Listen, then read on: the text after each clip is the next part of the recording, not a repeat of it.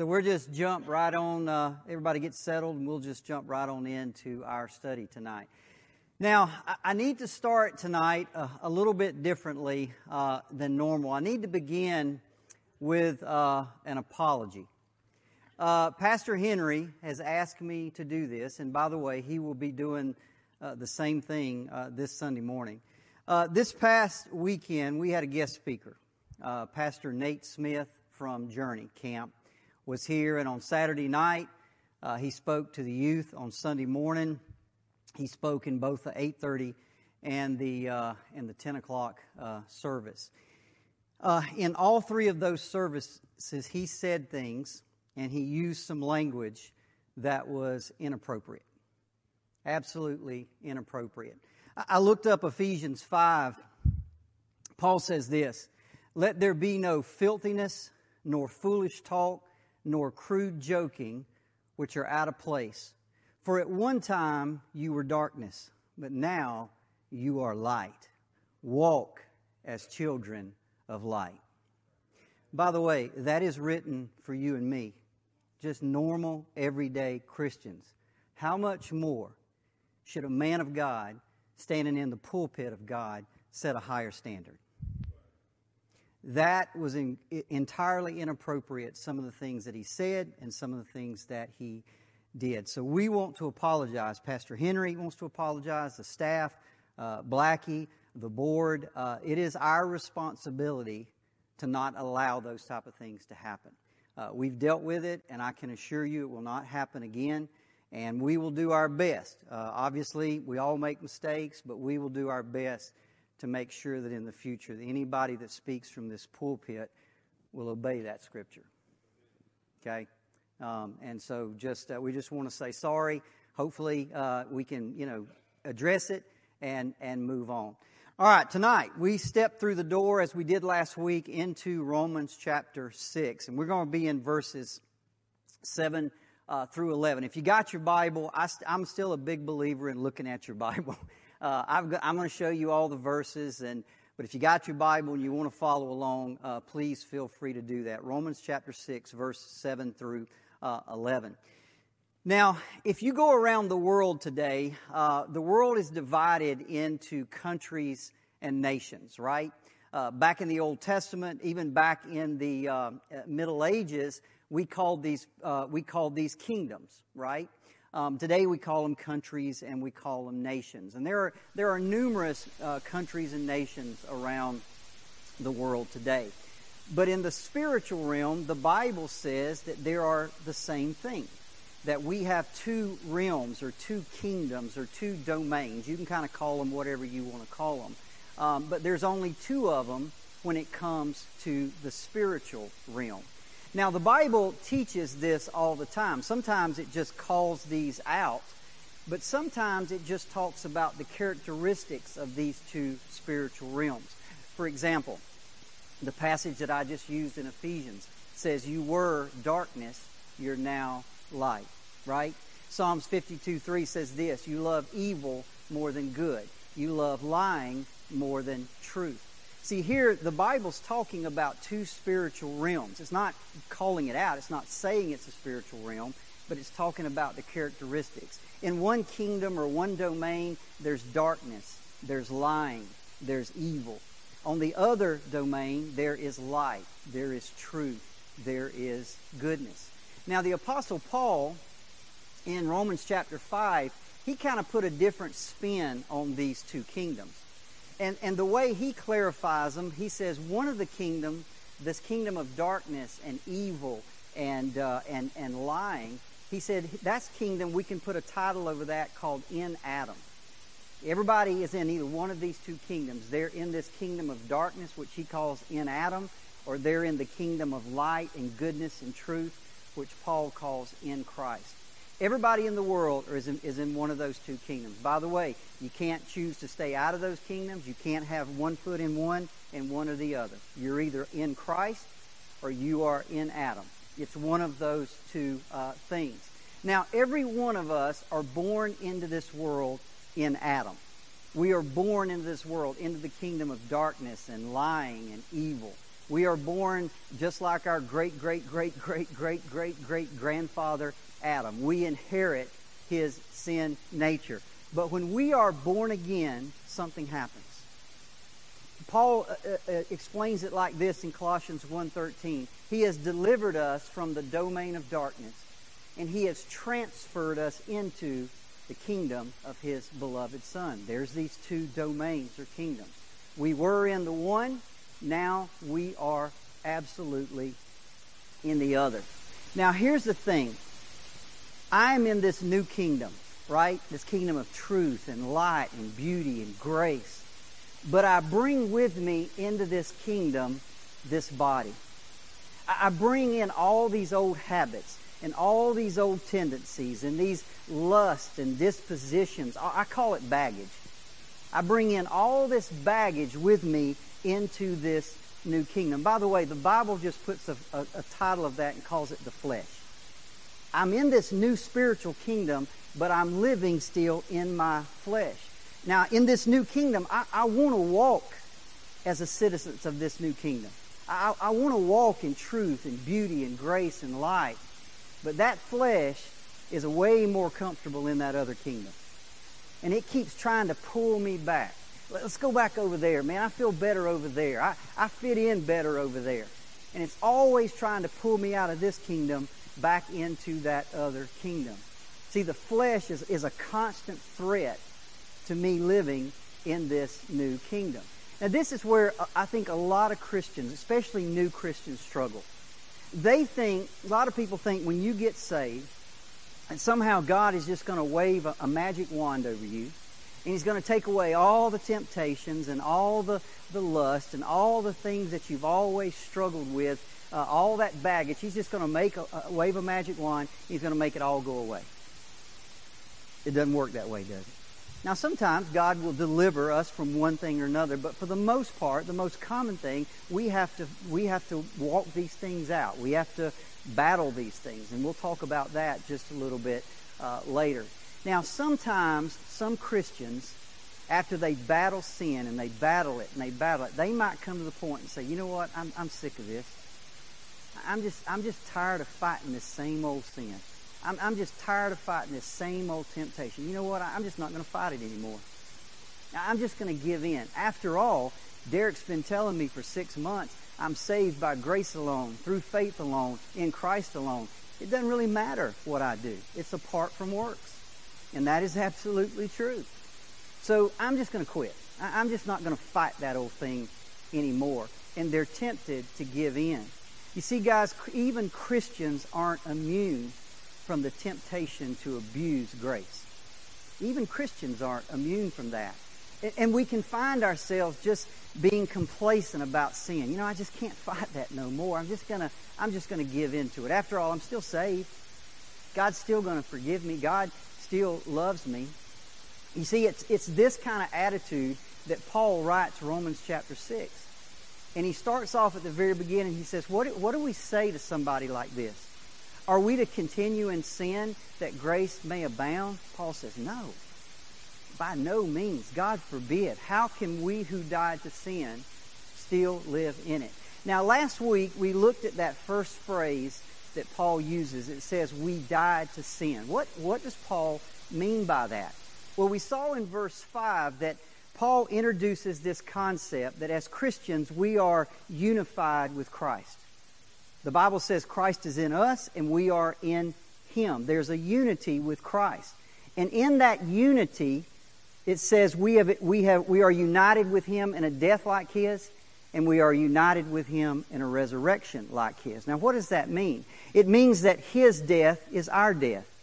You see, when Christ died 2,000 years ago on that cross, God thought of us as having died. In verse 6, Paul says, knowing this, that our old man was crucified with Him. So Paul goes on to verse 7. He makes this incredible statement, the one who has died has been set free from sin. Do you remember the example from last week of Slobodan Milosevic, who was on trial for war crimes at The Hague back in 2006? And right in the middle of his trial, he died of a heart attack in his jail cell. And everybody just went home. They just canceled the trial. And here's the thing, the law was still there. The war crimes that he committed, they were still real. In fact, some of his victims were still alive, still suffering from the wrong that he had done to them. Those things were all still there, but he died and they just canceled the trial and went home. Why? Because while he was alive, law could punish him. While he was alive, the law could condemn him.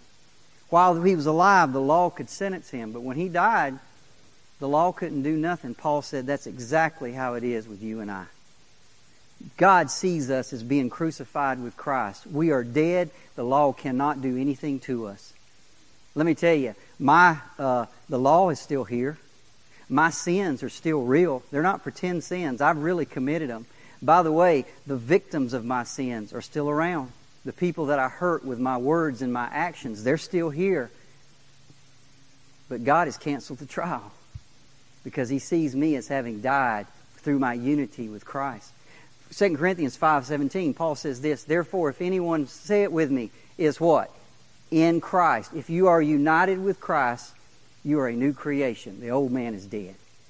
Behold, the new has come. You see, that comes through our unity with Christ. So Christ's death on the cross frees us from the penalty of sin. That's what we mean by justification. We are made right with God through faith. Now, last week we stopped right here and we asked this question, how then shall we live?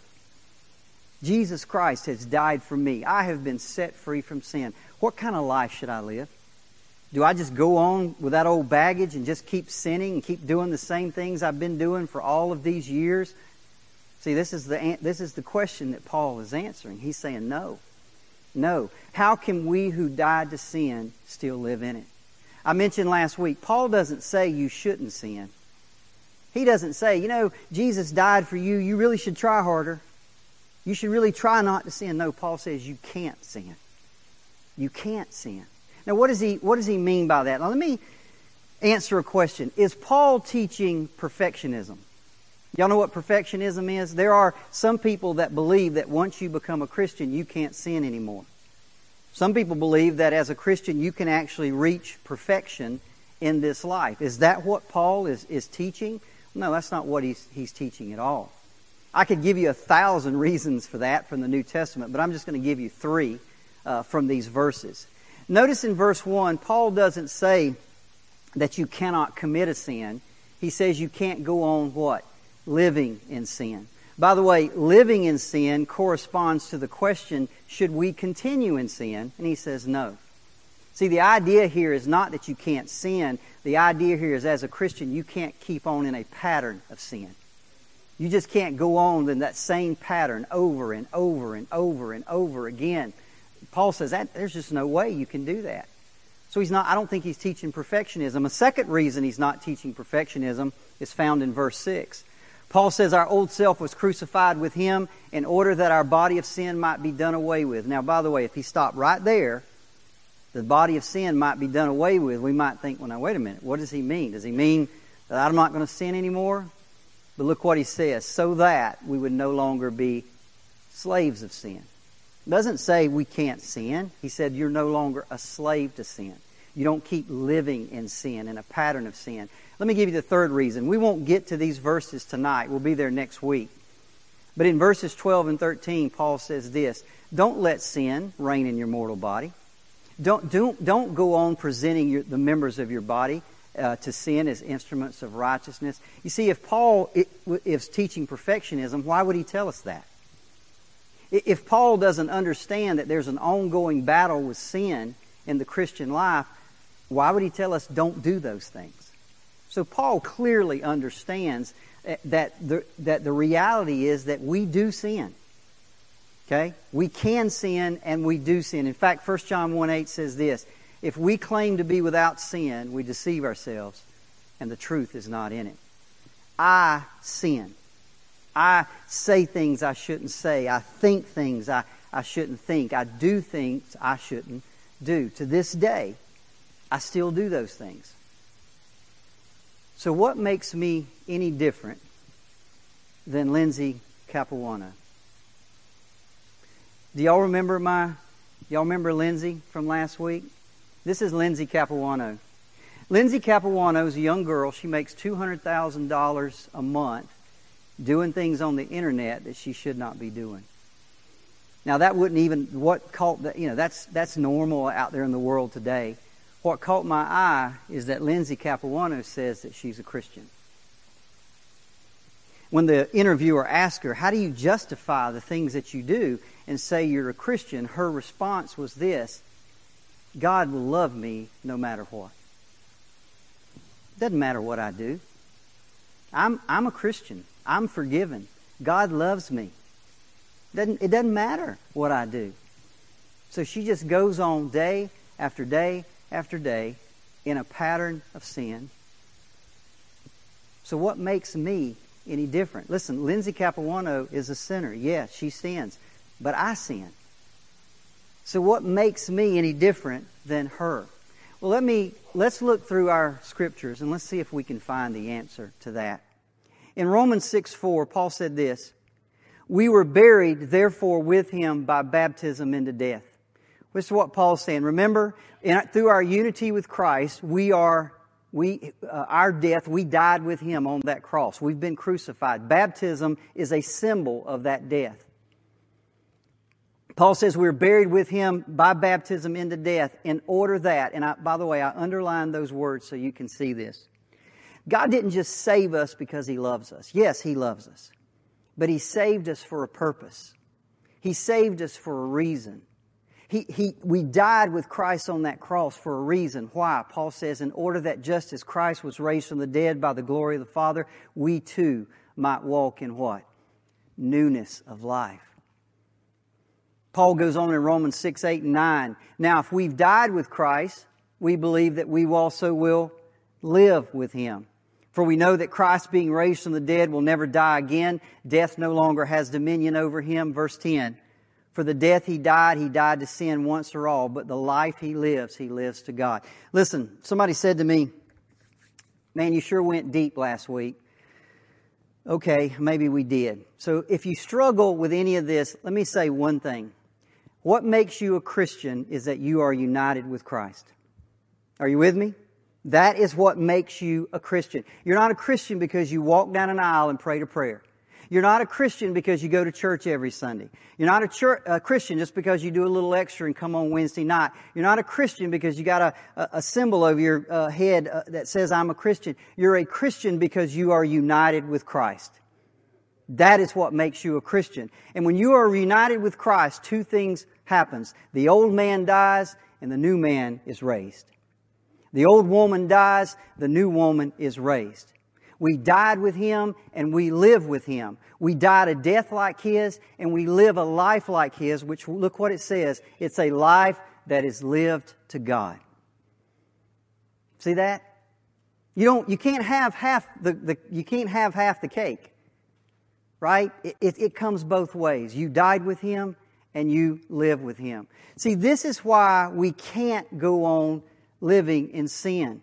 Because we are in Christ. His death has become our death. His life has become our life. And like Christ, we are now alive to God, and we have to live a life like His.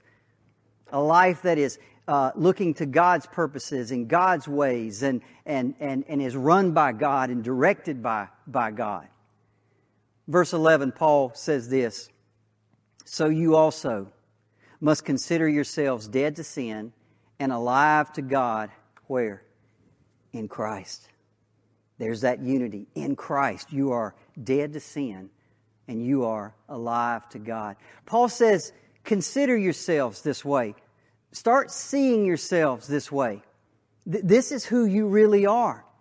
This is your reality. This is your true identity, this person that is in Christ.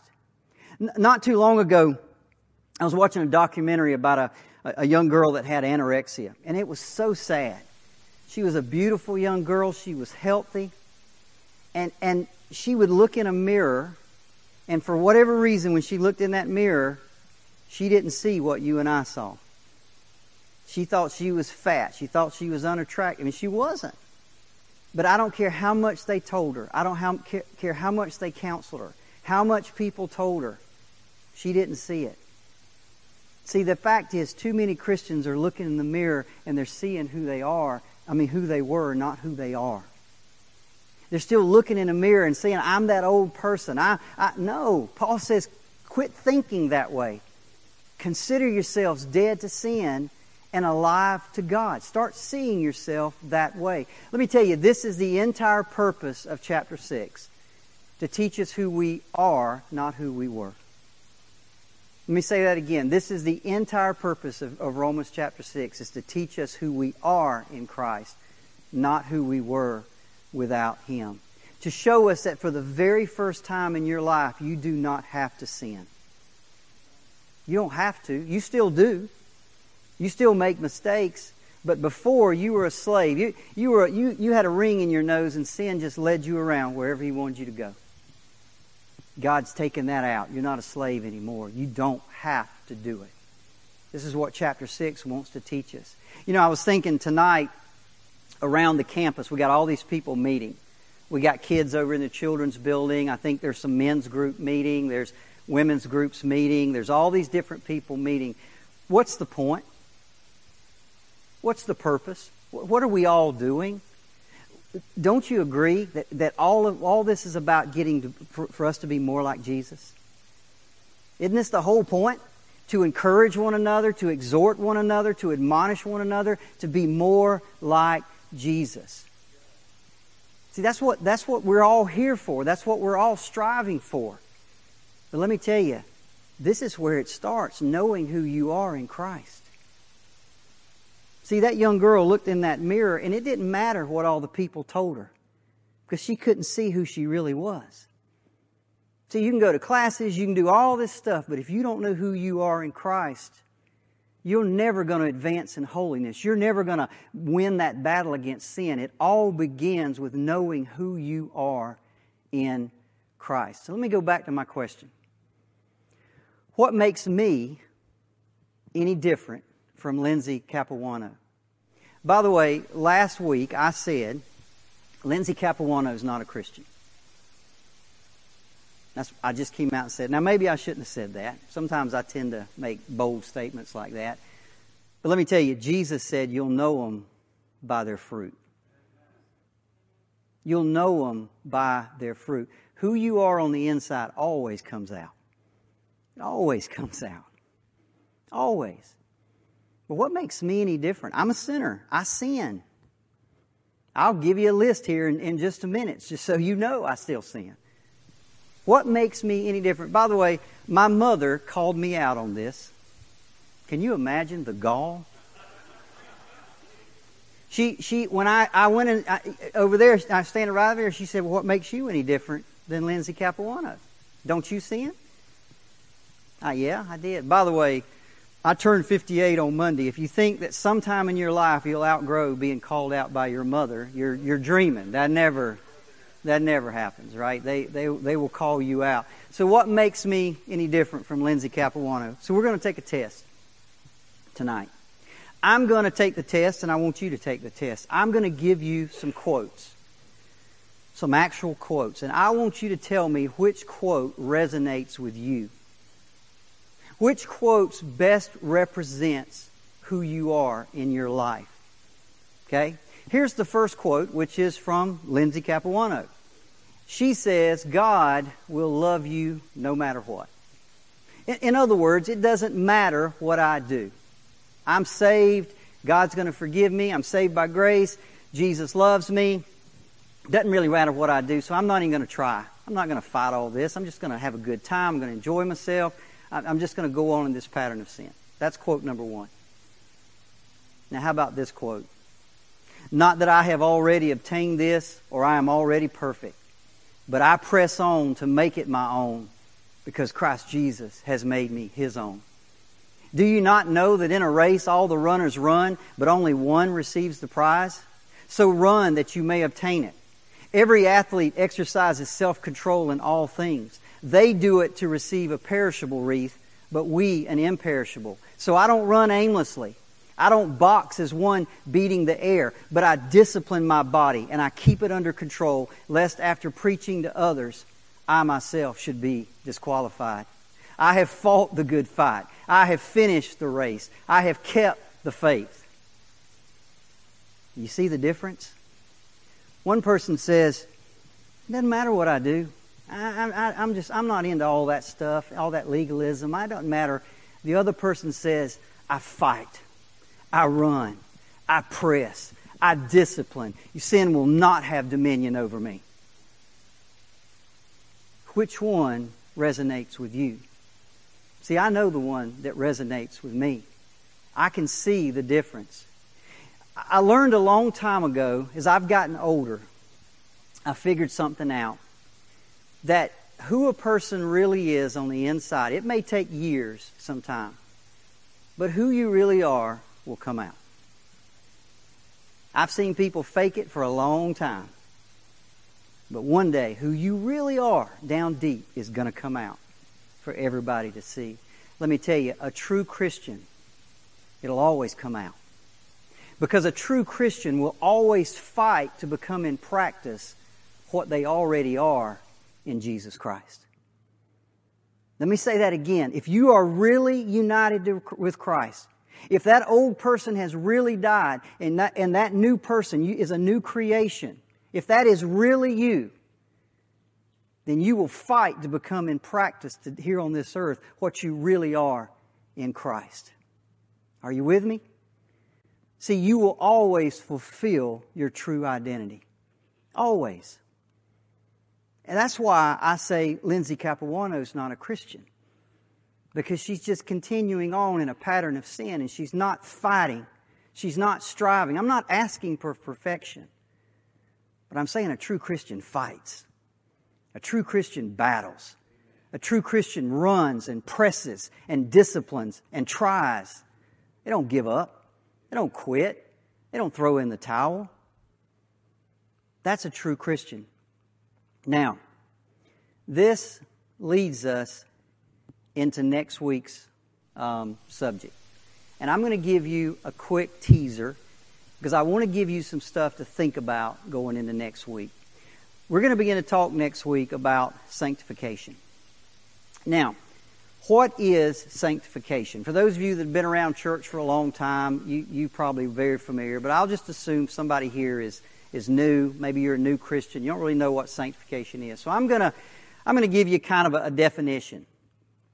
And I'm going to do it in really plain English. I'm sure there's much better theological definitions, but I'm going to give it to you in real plain English.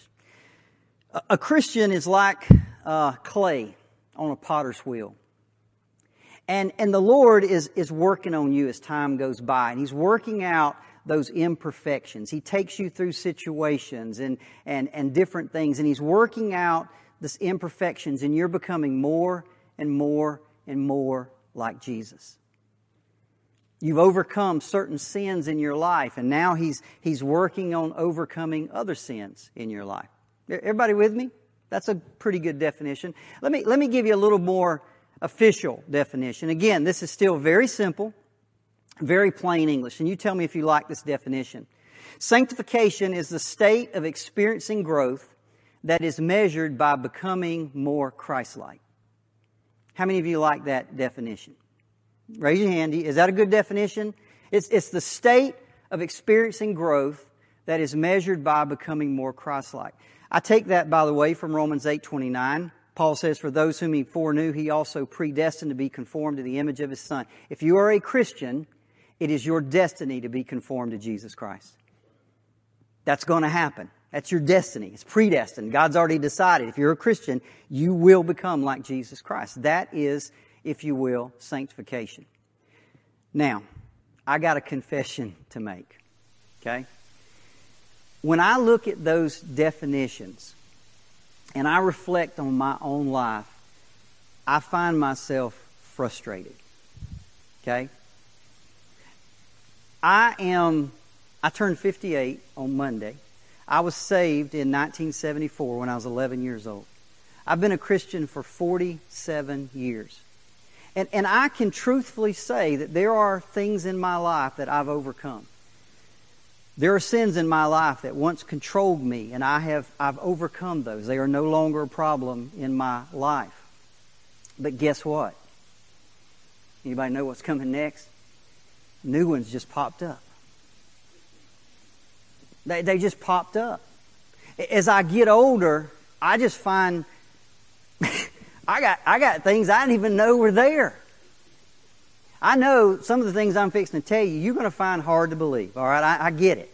Now, Kathy, she has no problem with the things I'm about to tell you. But the rest of you only know me from church, right? You see me on the recordings. You see me get up here. You don't really know me on a day-to-day basis. But as I get older, I get grumpy. And I'm not talking about get out of bed grumpy. I'm talking about grumpy when you don't even know why you're grumpy. Anybody ever been that kind of grumpy? I'm not talking about grouchy anymore. You can't sleep, so you're up early. That's not the point. The point is, I'm just grumpy, and I can't even tell you why I'm grumpy.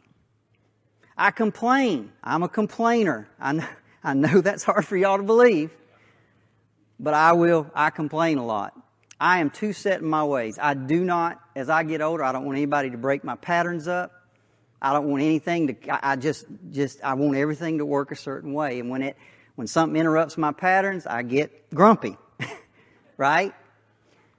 I'll tell you something that's popped up in I don't even know where this came from. I find it very hard to be nice to people that I don't respect. I didn't used to struggle with that. I don't even know where it came from, but there's people that I just don't respect, and I struggle with being nice to them. How about this one? Instead of becoming more tolerant of people's failures as I get older, I get more judgmental. I get more critical. And I'm constantly having to fight against these things. See, I'm like that kid. Y'all remember the story about the kid that puts his finger in the dike? I put my finger in one hole and another hole opens up over here. So I run over there and I plug that hole and another one opens up over here. It's just, I got personality problems and they're just popping up all over the place. And see, what I've found in life is that life stages just present you with new ways to show how unsanctified you are. Let me say it again. Every stage in life just gives you new ways to show just how absolutely unsanctified you really are. I mean, you think about it. You know, you grow up and you're at home and one day you get married. Well, if you want to find out how unsanctified you are, just put a man and a woman in a house 24 hours a day. That'll bring it all out, right? So you battle through that, and then the kids come along. Well, that changes everything. The dynamic completely changes. Now it's all about them. It ain't about you no more. And then one day you think you got that figured out, they become teenagers. Well, where did this come from, right? They're pushing buttons. I didn't even know I had buttons that could be pushed. Right? And then you get to middle age. And then you get older. And then people around you, you start experiencing loss and illness and death and pain and fear. You see, time just brings new stages, and each new stage just brings up these issues and problems in your life that you have to deal with. See, here's my thing. Why haven't I made more progress? 47 years. I think I should be a saint by now. And I just don't feel as good as I should be. Does anybody else feel the same way? I should be further along. I should be more sanctified. I struggle with that. What's wrong with me? Now, let me tell you, I could blame it on people, but that would just show how my sorry state of being unsanctified is, because I'm blaming other people, right? I can't even do that. So what's my problem? What's our problem? Here's the problem. I think you and I tend to see sanctification like that. It's all about performance. At the very top of our thing, we've got this thing called perfection. And we see sanctification as we're climbing this ladder. I got to get better. I got to get better. I got to get better. And it's all about performance. In fact, let's go back to my definition that everybody seemed to like. The state of experiencing growth that is what? Measured. So we're constantly measuring ourselves. Man, I messed up this morning. I had a good day today. It doesn't. Everybody was gone, right? The wife was gone, kids are gone. I'm all by myself. It was a good day. I did really good because they took all my button pushers away, right? So the next day they're all back. Now I have a terrible... it's all about performance. Here's the thing. If we find ourselves measuring our performance on some sliding scale, aren't we just putting ourselves back under the law? Aren't we just putting ourselves back under the law? Paul will tell us next week, you're not under the law, you're under grace. See, the Christian life is supposed to be restful. The burden is supposed to be light. That's what Jesus said in Matthew 1. Come unto me, all you that are heavy laden, and I will give you rest. My yoke is easy. My burden is light. Why do I feel like it's so hard? See, the fact is, it all starts with how we see ourselves. I don't think we're seeing ourselves in Christ. We're looking at ourselves and we're seeing every day I look at myself and I see, man, how bad I am. I'm not making progress. How about if I change my viewpoint? What if I changed how I saw myself? See, I think the problem is too many of us make sanctification our goal. We measure our successes and we measure our failures, and those become our focus. Here's my question for you going into next week. What if success and failure stopped being our focus? What if Jesus Christ was our focus? What if you just got up every day and you didn't think about success, you didn't think about failure, you just thought about Him and my relationship with Him and who I am in Him? Do you think that would change everything? Let me tell you, it does change everything. Absolutely changes everything. Next week we're going to talk about, as we move through Romans 6, how to battle sin. How to battle sin. And I think you're going to be surprised at some of the things Paul tells us. And one of the things he's going to tell us is it ain't about success and failures. It's about who you are, knowing who you are in Jesus Christ. Let's pray. Father, Lord, we love you. We honor you. And we thank you for your word. Thank you so much for Romans. Thank you for this great letter the Apostle Paul wrote so many years ago. And it is so practical for our lives if we'll just listen to what it has to say and allow the Holy Spirit to make it real in our life. Father, I pray tonight that, as Pastor Henry said last week, that we'll come in here and we won't just leave and allow the enemy to snatch this word away. But God, you'll make it real. You'll implant it down in us. Even as we go through the week, we'll begin to focus on you and our relationship, you in us and us in you. Focus on that, and you'll take care of the rest. That's what makes this easy. That's what makes this burden light. We love you and we thank you in Jesus' name. Amen.